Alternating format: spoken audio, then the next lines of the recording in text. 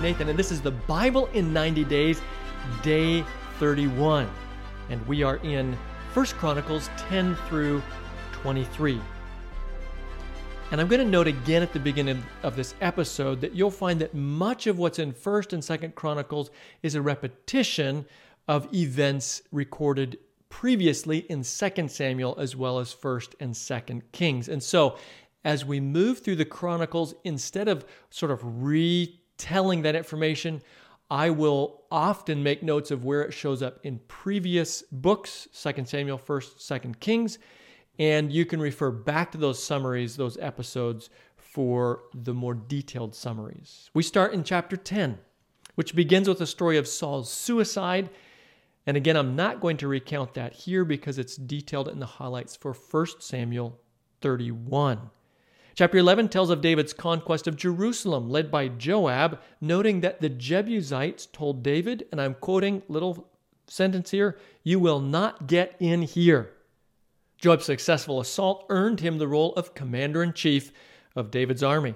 The chapter then lists David's mighty warriors. Chapter 12 lists the warriors who joined David at Ziklag while banished from King Saul's presence. The chapter next lists warriors who joined David when he assumed leadership of the entire nation at Hebron.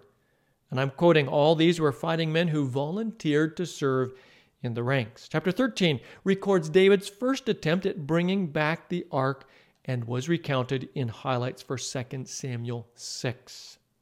Chapter 14 reports on David's house and family as well as his defeat of the Philistines and how his fame spread. Chapter 15 recounts that David pitched a tent for the ark in Jerusalem and then had it brought by the Levites, this time following God's instructions. The parade of the ark is accompanied by musicians, both singers and instrument players. More details are recounted in the summary of 2 Samuel 6. Chapter 16, this chapter you need to read. It records that David, and I quote, appointed Asaph and his associates to give praise to the Lord. The chapter also includes these beautiful words: "Give praise to the Lord, proclaim his name, make known among the nations what he has done. Sing to him, sing praise to him, tell of all his wonderful acts. Glory in his holy name, let the hearts of those who seek the Lord rejoice. Look to the Lord and his strength, seek his face always." The chapter makes this important note as well, and I quote, "Heman and Jeduthun were responsible for the sounding of the trumpets and cymbals and for the playing of the other instruments for sacred song." Chapter 17 records Nathan, David, and God's interaction regarding David's longing to build a magnificent temple for God. It's quite similar to 2 Samuel chapter 7. Chapter 18 records David's victories and his officials, very similar to 2 Samuel 8. Chapter 19 records David's defeat of the people of Ammon, as well as the Arameans who were aiding the people of Ammon. This battle was mentioned previously in 2 Samuel 10. Chapter 20 records Joab leading the forces in the spring while David stayed back in Jerusalem. 2 Samuel 11 and 12 report that during this time David had an affair with Bathsheba. 1 Chronicles, however, leaves out all reference to this event. There are two fascinating details in the chapter, however, that is in 1 Chronicles here. And those are, number one, that Lami, Goliath's brother, was killed in battle, and two, that a battle at Gath included a huge man with 12 fingers and 12 toes. Chapter 21 records that David commanded a census of the fighting men. This is mentioned as well in 2 Samuel 24. However, a very important note is made in this chapter from 1 Chronicles about the event. And I quote, "Satan rose up against Israel and incited David to take a census of Israel." This differs from that in 2 Samuel 24, in that 2 Samuel places responsibility on God for inciting David to take the census. What does this difference in the two narratives tell us? Simply this: some events credited as being incited by God, in fact, represent God as a passive actor, that is, not intervening to stop an event, while also not causing the event.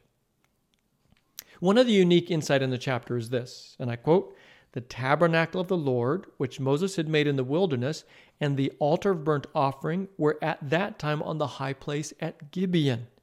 But David could not go before it to inquire of God, because he was afraid of the sword of the angel of the Lord. It's notable that 1 Chronicles says nothing about either the incident with Tamar and Amnon, nor the incident with Absalom trying to take the throne from his father, David. Chapter 22 is unique to 1 Chronicles, recording the preparations David made for the temple Solomon would soon build. This included the appointment of stonecutters, masons, and carpenters. He also gathered large amounts of iron, bronze, silver, and gold, as well as cedar logs. Incidentally, the silver gathered totaled 37,500 tons, and the gold 3,750 tons. And now I quote from the chapter. David said, "My son Solomon is young and inexperienced, and the house to be built for the Lord should be of great magnificence and fame and splendor in the sight of all the nations. Therefore, I will make preparations for it." So David made extensive preparations before his death. Then David charged Solomon to build a house for the Lord, saying in part, and I quote now, "This word of the Lord came to me. You have shed much blood and have fought many wars. You are not to build a house for my name, because you have shed much blood on the earth in my sight. But you will have a son who will be a man of peace and rest, and I will give him rest from all his enemies on every side.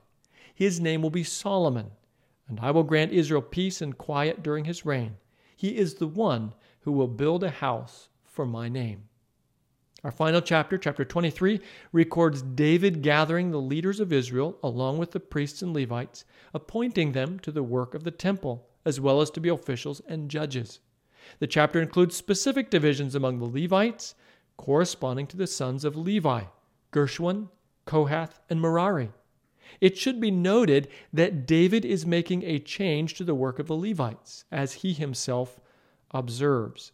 And I'm quoting, "Since the Lord, the God of Israel, has granted rest to his people and has come to dwell in Jerusalem forever, the Levites no longer need to carry the tabernacle or any of the articles used in its service. Thus," and I'm quoting a little farther down, "the duty of the Levites was to help Aaron's descendants in the service of the temple of the Lord." And that's all for today.